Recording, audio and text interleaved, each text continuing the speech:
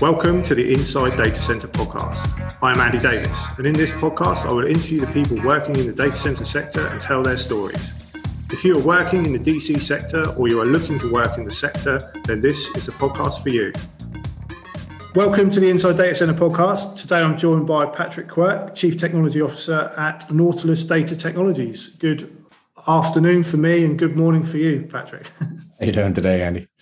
I'm good, thank you. Happy New Year. Happy New Year to everyone listening as well. The first recorded episode of 2022. Before we start, obviously, it's great to have you on. As I said, when we were talking previously, I've had Jim on before from Nautilus, and the technology you're doing is always fascinating to the listeners. So it's great to get you on to kind of learn more about that aspect of the business and also get a bit of an update of where you're at today. Before we start, do you just want to give a quick introduction of who you are and what you do at Nautilus? Sure thing. Yeah, so I'm the Chief Technology Officer for Nautilus. Been in the data center industry directly for about the last 10 to 12 years. Started off my career, I'm an electrical engineer by training. I've got a master's in signal processing and kind of spent the first 8 to 10 years of my career in aircraft communications, and then moved into kind of working my way up the access chain. So started off doing modem design, ISDN, all kinds of fun stuff like that. Got into DSL, and then in the early 2000s, joined a Irish-based startup doing a gigabit Ethernet semiconductor. Company was called Masana, and we ended up getting acquired a couple of times by Agere Systems, then LSI Logic. Kind of the typical cycle you go through on the semiconductor space. So I spent 10 years doing that, and left in 2009. I guess did some consulting and did another startup and packaged it up back in 2011, and joined Emerson Electric as part of the Avocent division. Spent a couple of years working primarily in the server management side of things. And then my team picked up all of the critical infrastructure management for the Liebert equipment, both UPSs, cooling units, et cetera, et cetera. And then, spent several years working in that space. Also picked up a group we called the Converged Systems Group, which was essentially doing modular IT deployments. So from a partial rack level all the way up to an integrated row, where we had integrated cooling, power backup, fire suppression, all kinds of things like that. So essentially mini data centers that would go into an existing space. And then we got acquired by Platinum Equity back in 2016 and became Vertiv. So spent the next 4 years kind of refining what the message was and working through how to change from kind of the big industrial side to being a little bit more agile, and it was great to be a part of that growth story as well. So I joined Nautilus right at a year ago, having been in the equipment side, the product side for years. It was kind of interesting to look at it from the other side of the industry, if you will, from the delivery side. And, just as we spent years trying to squeeze, 1-2% of improvement out per year, and, to come across a technology and a company that was going to, make a 30 to 50% change in, a single step. I mean, it's pretty rare that you get the opportunity to do that in your career. And so it was, kind of a no-brainer for me to jump in and join it and, do everything I could to help really scale it out is the main reason that was brought on. So. Yeah, I was going to ask you about sort of why you joined Nautilus as well, because from the outside looking in, I think to a lot of people, the technology is pretty groundbreaking and amazing. And like you say, I guess for someone like yourself from your background, it's like the ideal opportunity to be involved with something that is going to change the sector or a number of sectors, no doubt, in the future. Yeah, absolutely. And the other thing is that there's I am much more of a doer and an operator than kind of a head in the sky kind of technologist, if you will. And to see a company to actually go in and address not just greenwashing things, but actually going in and improving the efficiency that dramatically at a scale that really hadn't been seen other than in the hyperscale data centers. and being able to bring that down to a level where it's really accessible for any enterprise that wants to utilize and get the benefits of having a much more efficient, much more environmentally friendly solution from a data center perspective. Yeah, definitely. And we'll obviously touch more on Nautilus shortly. But one question I always like to ask for people like yourself who have had a successful career in the industry is just kind of what advice you'd give to someone that's looking to follow a similar path, and someone that's looking to progress their career. And everyone always laughs when I say, and don't say don't do it, because that's the what we all answer, right? Exactly. Yeah. That's what we all expect. But is there anything, any words of wisdom you'd share with people looking to progress their career in the sector? Yeah. So, I mean, I've always been a firm believer in, design yourself out of a job, so that you get a lot of variety, and, having the ability to go deep on the technical side is, obviously from being a CTO, you got to have that ability, but, having the breadth of industry knowledge and being able to work both, on the finance side as well as understanding the technology pieces, and because ultimately a lot of these decisions are coming down to the CFO. So if you can't, as a technologist, if you don't understand the market and the business and the customers, you're not going to be successful. So my recommendation would be get broad experience, right? Spend as much time with the marketing people, the sales people, with customers as possible. And use your technology foundation as a base, but get that breadth of experience, because that really is ultimately where the decisions are made, and where you can have the most impact. Definitely, and that is quite common advice as well. I think that breadth of experience is really important. I think it's not appreciated as much as it should be. I don't think in people's career, where you do actually spend time to learn what other people are doing and try and take their knowledge with you as you go on your journey. Yeah. I mean, you think about it in athletics, right? They're, the best athletes are usually, very good at multiple sports, and they do a lot of different things. It's the same thing. You're training your mind, you're training your skill set to, be able to work with all kinds of people. And, really that understanding of the customer and the market is ultimately the most important thing. Yeah, definitely. And make good friends with the CFO. Yeah, absolutely. That's a great bit of advice for anybody at any level. Yep, absolutely. And obviously that brings us on to Nautilus. Say, I love the company and I love what you're doing, and I regularly read a lot about it, but keen to really get into a bit more detail about what you're doing and how it is changing the industry to sort of paint a better picture for the listeners. But do you want to just give a bit of a picture of where Nautilus are today? Because I think it was around probably 9 months ago when I spoke to Jim. So I know a lot's happened. 9 months is a long time in Nautilus. So where are we up to right now? Yeah. So actually, the great timing for this for that question, because we actually just finished commissioning the next 5 megawatts of our data center out in Stockton. This right before the end of the year. So now our Stockton facility is fully up and running. It's a 7 megawatt facility. We've been onboarding customers now. It was originally the first portion was commissioned back a year ago in December of 2020.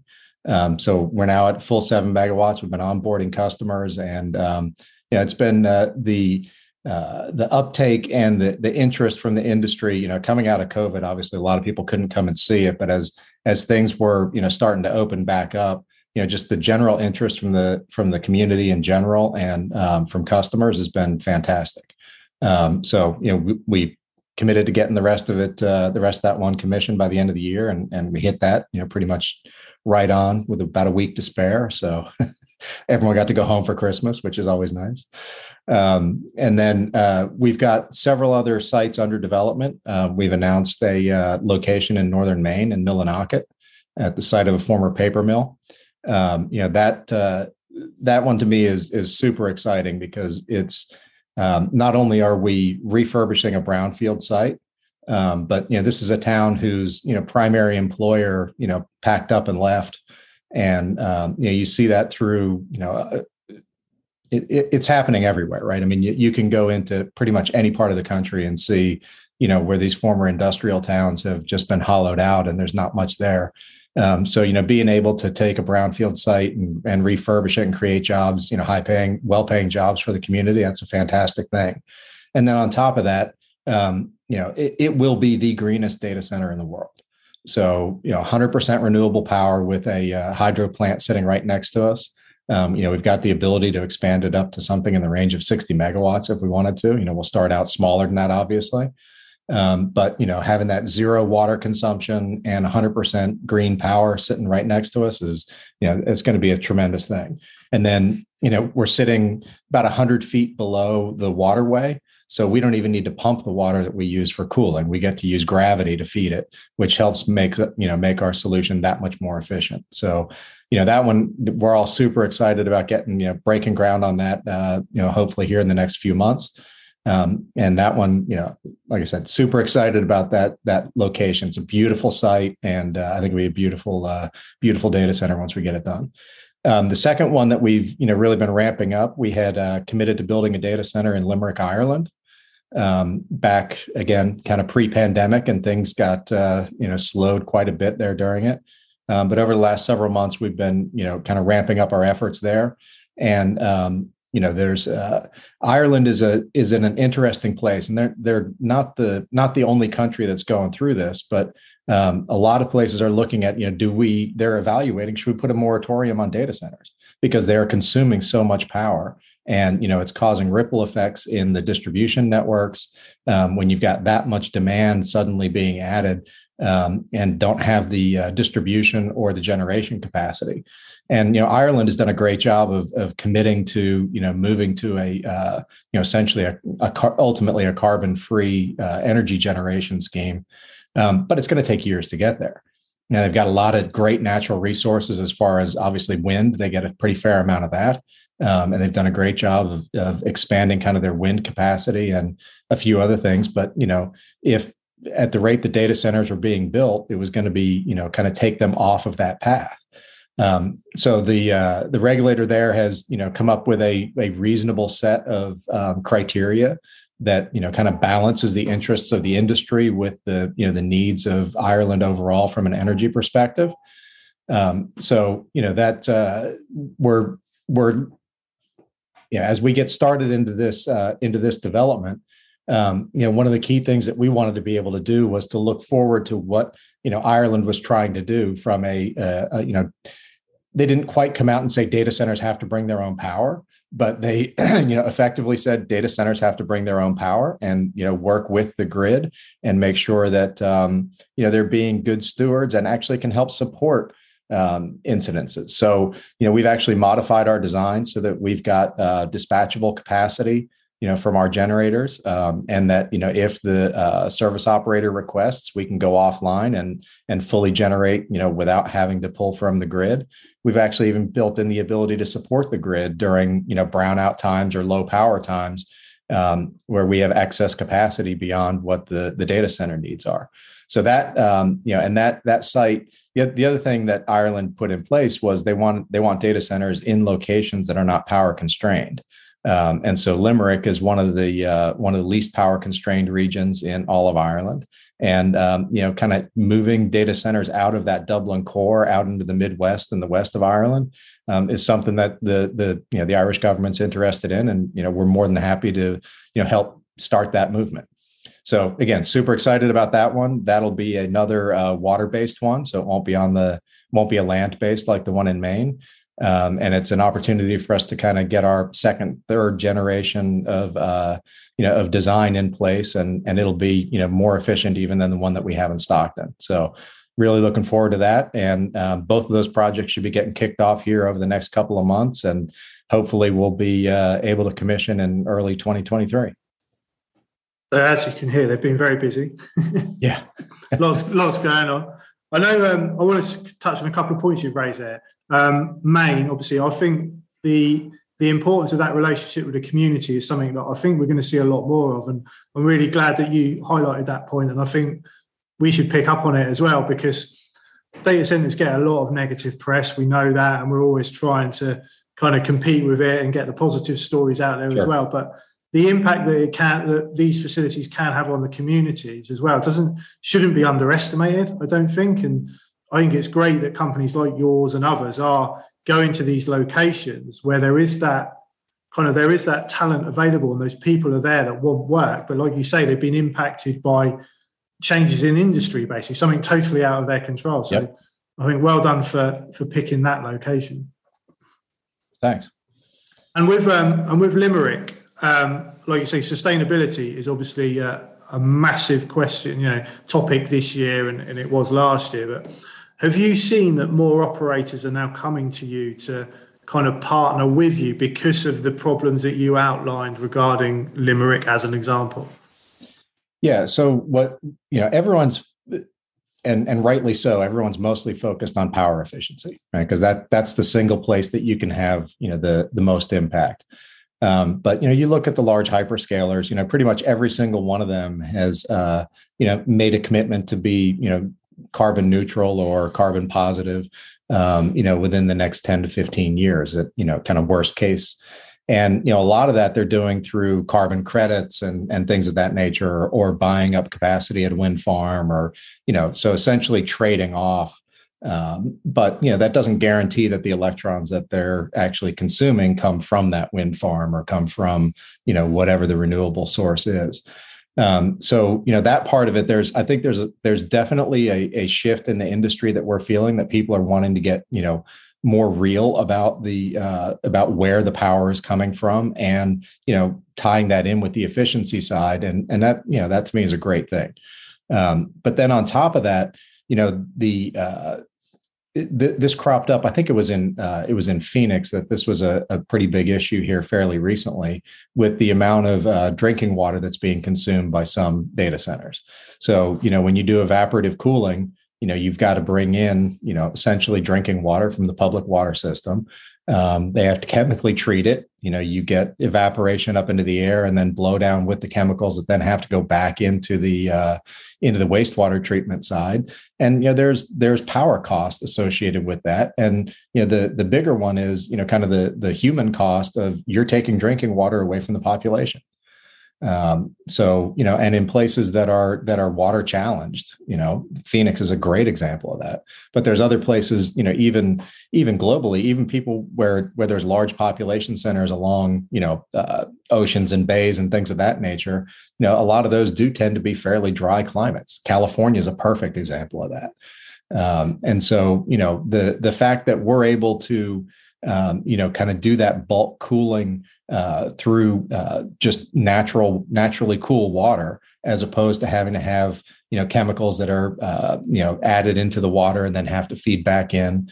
That's starting to become a pretty big issue with a lot of customers. And, I think the industry as a whole is kind of waking up to the fact that if we don't take on this mantle ourselves and solve it ourselves, there will be government regulation. And, all you have to do is look at the moratoria that have been passed. Singapore is, deep into their second year of no new data center moratorium. So, that's, Ireland has just struggled with it themselves and just, kind of come out with a nice balanced result. But that, there's no guarantee that's going to be the case everywhere. And so I think more and more you're seeing, and again, rightly so, the customers are looking at this and saying, what's the impact that we're having and how can we minimize that impact, both from a power efficiency perspective, but also from, other natural resource perspective. Yeah, and I think what I've seen over the last 12 months as well is a lot of the hyperscale projects they're not being approved as quickly as they were previously. There's a lot of back and forth, isn't there? There's a major one in the Netherlands at the moment that gets approved every week and then gets rejected every week. It's just going on. And I think a lot of that is around what you've outlined, really. It's about the industry actually coming up with the solution to say, look, we can overcome all these obstacles and this is how we're going to do it. And it's definitely getting better at it, but hopefully over the course of 2022, we'll see more of that, basically. Yeah, and there's some great technologies out there. Amazing. Technology, we're not the only ones who've got good technology they're bringing to the table. There's a lot of smart people in this industry, and a lot of people that understand what the fundamental problems are. So, I think you're seeing a lot of experimentation. I mean, obviously the hyperscalers, over the last 10 to 15 years, they've been the guys who've kind of leaned forward the most into this stuff. But you're seeing it more and more from kind of the ground level, and instead of it having to be deployments that are at that massive scale, you're seeing people apply technologies at much smaller scales, where it's even edge deployments that are much more efficient than people really wouldn't have worried about how efficient it was 5 or 10 years ago. Now they're actually looking at edge data centers and making sure that they're just as efficient as the hyperscale ones. So it's all, to me, it's all positive. Yeah, no, definitely. I was going to say that about edge. I think you're seeing a lot of technology kind of being played around within the edge sector, aren't you? And they're trying to come up with those solutions. And there's no doubt that some of those solutions will also impact the colo or the hyperscale facilities as well. Yep. Yeah, I mean, even just like battery technologies, there's a lot of movement towards solid state batteries. We're probably 5-10 years away from that, being mainstreamed. But, at that point, the power densities get much better. You don't have quite the heating problems. And, so all of those things help contribute to, improving the overall efficiency of, what is now, estimates are between 3 and 6% of all global power is for data centers now. That's non-trivial. So, we've all got to look at that and make sure that 3 to 6% kind of stays in that range and doesn't grow to be, 13 to 16%. Definitely. Another point I wanted to pick up on, as well as sort of regarding recent news, is the fact that, you've obviously recently announced your facility's OCP ready. And yep. I know that's quite a big achievement for yourself. So do you want to just explain kind of why that's important? Yeah. So, we were kind of looking at that. So, back when I was at Emerson, we actually participated in some of the early OCP activities around the Open Rack project. And, we did my group worked on a power shelf, a DC power shelf. And so I was involved in a lot of the early OCP activities. We started looking at it. We were kind of surprised to see that there were no OCP ready co-location data centers in all of North America. And, we were kind of gobsmacked by that, right? I mean, that was a, kind of a shocking revelation. So we said, well, why not us? We already had a customer in our data center in Stockton that was using an OCP rack. And so, we kind of looked at the criteria and said, hey, this is something that we can go off and do to help the community, have a location that they can take their OCP based equipment and have a data center, a co-location data center that's ready for them just to roll it in, rack and roll it and get it started. So, really it kind of goes back to that idea of, there are a lot of great technologies out there. We're not the only one. We want to embrace the community and what people are doing from an innovation perspective. And, Open Compute has done, now for, pushing 10 years, has done a great job of democratizing solutions. It used to be that everyone was kind of locked into, whatever the standard solution was that you could get from a bunch of vendors, and you had to piece it together yourself. People started looking at, how do I do, pre-integration of IT equipment, pre-testing of applications. And then the platforms like OCP have provided have really enabled that democratization, so that, everybody gets the advantages of what the hyperscalers and the large scale enterprises are able to do. And you can do it on a single rack basis or smaller. And, so then being able to know that you've got a data center that you can walk into that's completely compatible with all the existing specifications. I mean, that's, just another notch in, that ability of democratizing solutions for everybody. Exactly. And well done for doing it. Like you say, it's surprising that there wasn't one in North America. Yeah, we were shocked. Yeah. Always great to be the first. Yep, absolutely. You will never not be the first. So well done. Before we close out, I just wanted to touch on the future. So, kind of what's next for Norsus? Is there anything you can say? What's coming up? What are the plans for 2022? Yeah, there's obviously a lot of stuff I can't say, but secret stuff. Yeah. No, we've got several sites in the pipeline. We've really tried to take 2021 to, kind of finalize our technology pieces, get a next generation design in place. The Stockton data center, while incredibly innovative and got some great technology in it. There were things that could be improved. There's always things that can be improved. And, what we tried to do is, utilize innovation to kind of move the ball forward. And, myself and president of the company, Rob Flegging, both come from a modular data center background. You were both part of the solutions business at Emerson and Vertiv. And, that team has done a great job of building solutions that are, modularized and, to where you're building things in the factory. Reduce the amount of shipping containers you have to use, reduce the amount of total metal that you have to put into a solution. And so we really tried to go in and take our core design and, make it to where it's, more scalable for the future so that we can start accelerating the number of data centers that we're building. And, quite honestly, we want to try and get this technology rolled out as many places as we possibly can. So that's we've got some announcements coming up on that, and the next two data centers we use are kind of use effectively our third generation platform, and we'll have some announcements about that over this coming year. And in addition to that, like I said, we'll start spreading out a little bit more globally. One of the areas that we've kind of focused on is for example, the data center in Limerick and in Maine. Are sitting, both of them within, a few hundred kilometers of, the shortest transatlantic fiber path. So that was chosen for a reason, right? We wanted to have the furthest east co-location data center in North America and the furthest west one in Europe. We're going to kind of continue that theme around, connectivity and bridging, not only just bridging continents, but bridging within intracontinental. As we start our expansion, beyond 2022 and 2023. I would say the other thing is that, we're trying to work with as many possible partners as we can. We announced this past year the partnership with Bechtel Enterprises. So they're going to be ramping up their support of us in the build out of our data centers, to help us scale. And I think we'll see the kind of the benefits of that relationship really start to blossom in 2022 as well. Yeah, definitely. And I guess where you sit within the industry with your technology, you're open to those partnerships, aren't you? You're kind of primarily positioned to partner with a number of companies within different levels of the industry.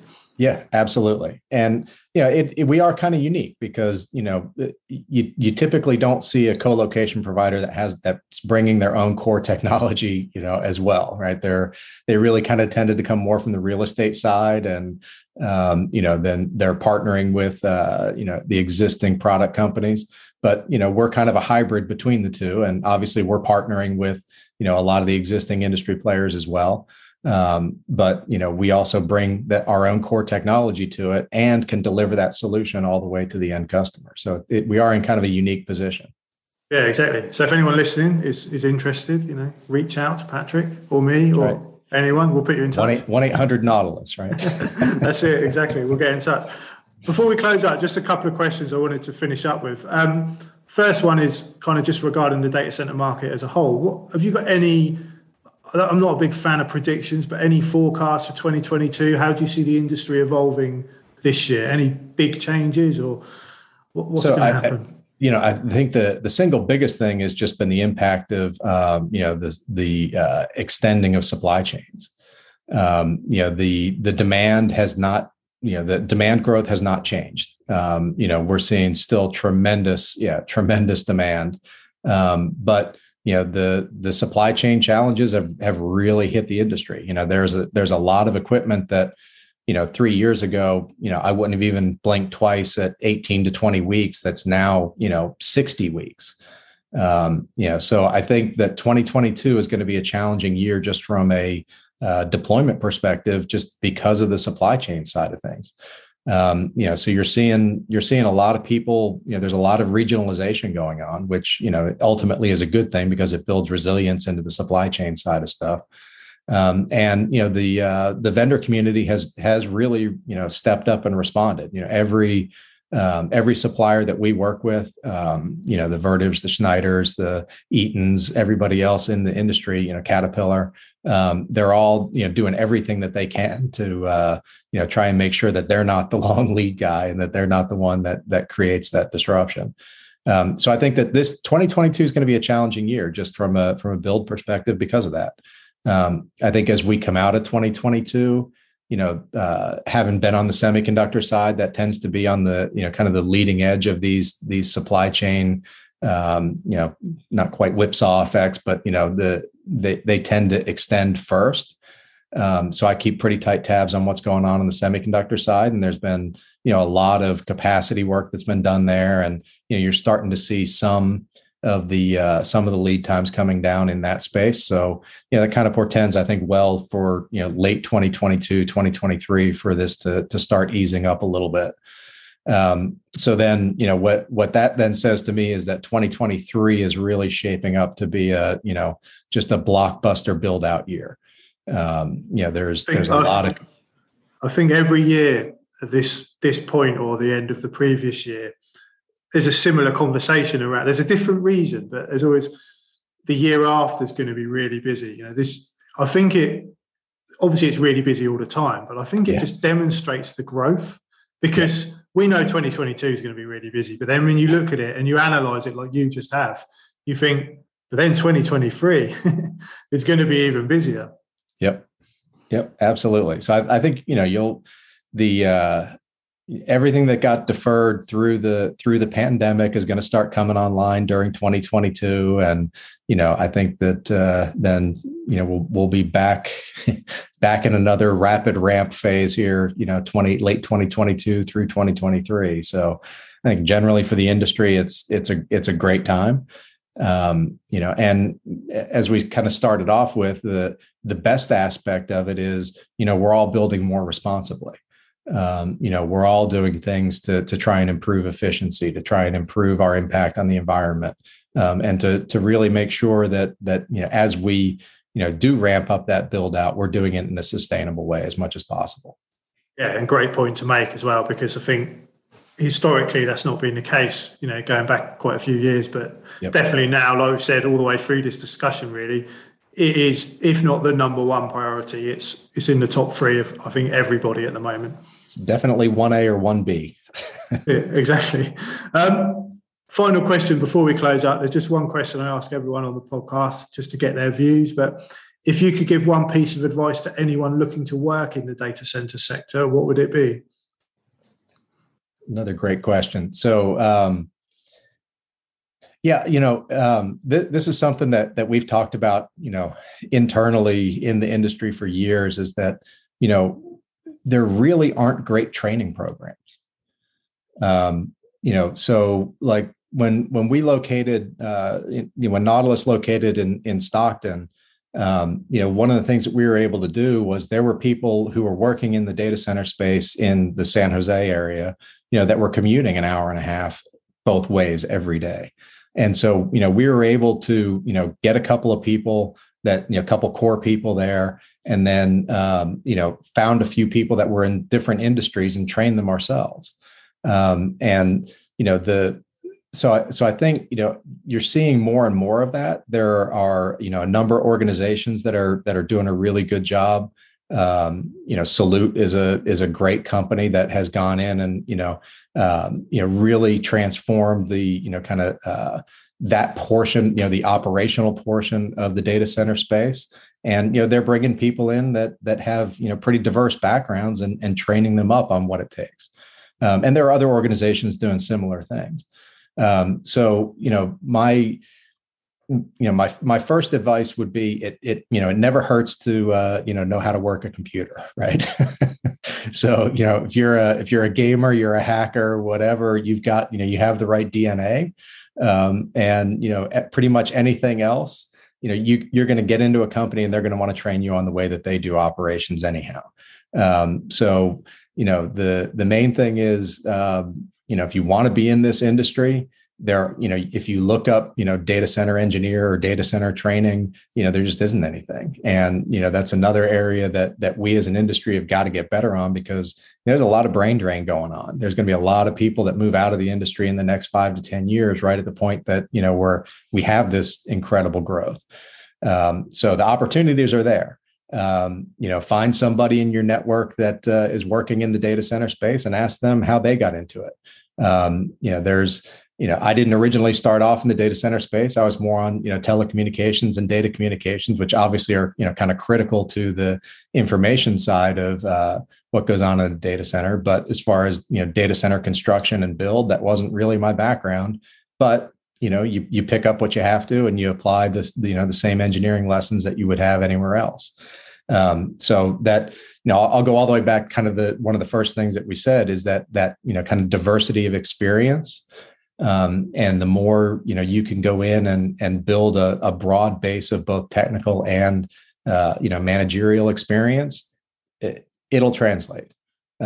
So, whichever path you find your way in, don't expect there to be, one way to get into this industry, right? There's a lot of different paths, and we're looking for talented people. So, just because you're in, networking or you're in telecom space or,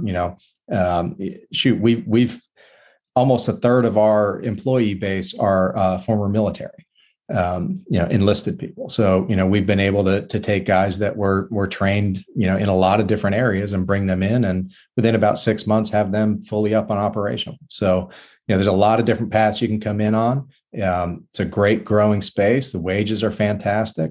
The hours are not necessarily so great, but you get to be part of something that's nice growth industry and pretty exciting. So, yeah, no, great advice, and I totally agree with all the points you've covered there. Training is a massive one. I think it's high on most companies' radar now, which is great. Again, I think we'll see a lot of change over that in 2022, definitely. And I think with the diversity of experiences, again, is something that organizations probably 18 months ago would not consider. We want people with 5 years data center experience, et cetera, which was totally the wrong approach. Now they're very much looking for people with skills and experience from outside the industry to bring it into the industry, because it is, like you say, there's a core workforce that's been in it a long time, and we now need to kind of fill in around the edges with some new ideas, basically. Yep, absolutely. Great advice. Anyway, I love chat to you today.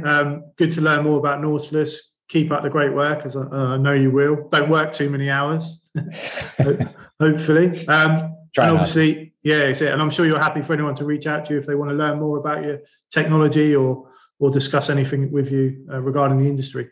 Yep, absolutely. We'll share your details when we release it. But thanks again for your time, and we'll catch up again soon. All right. Appreciate it, Andy. You have a good one. Cheers, Patrick. Take care. Take care. Bye.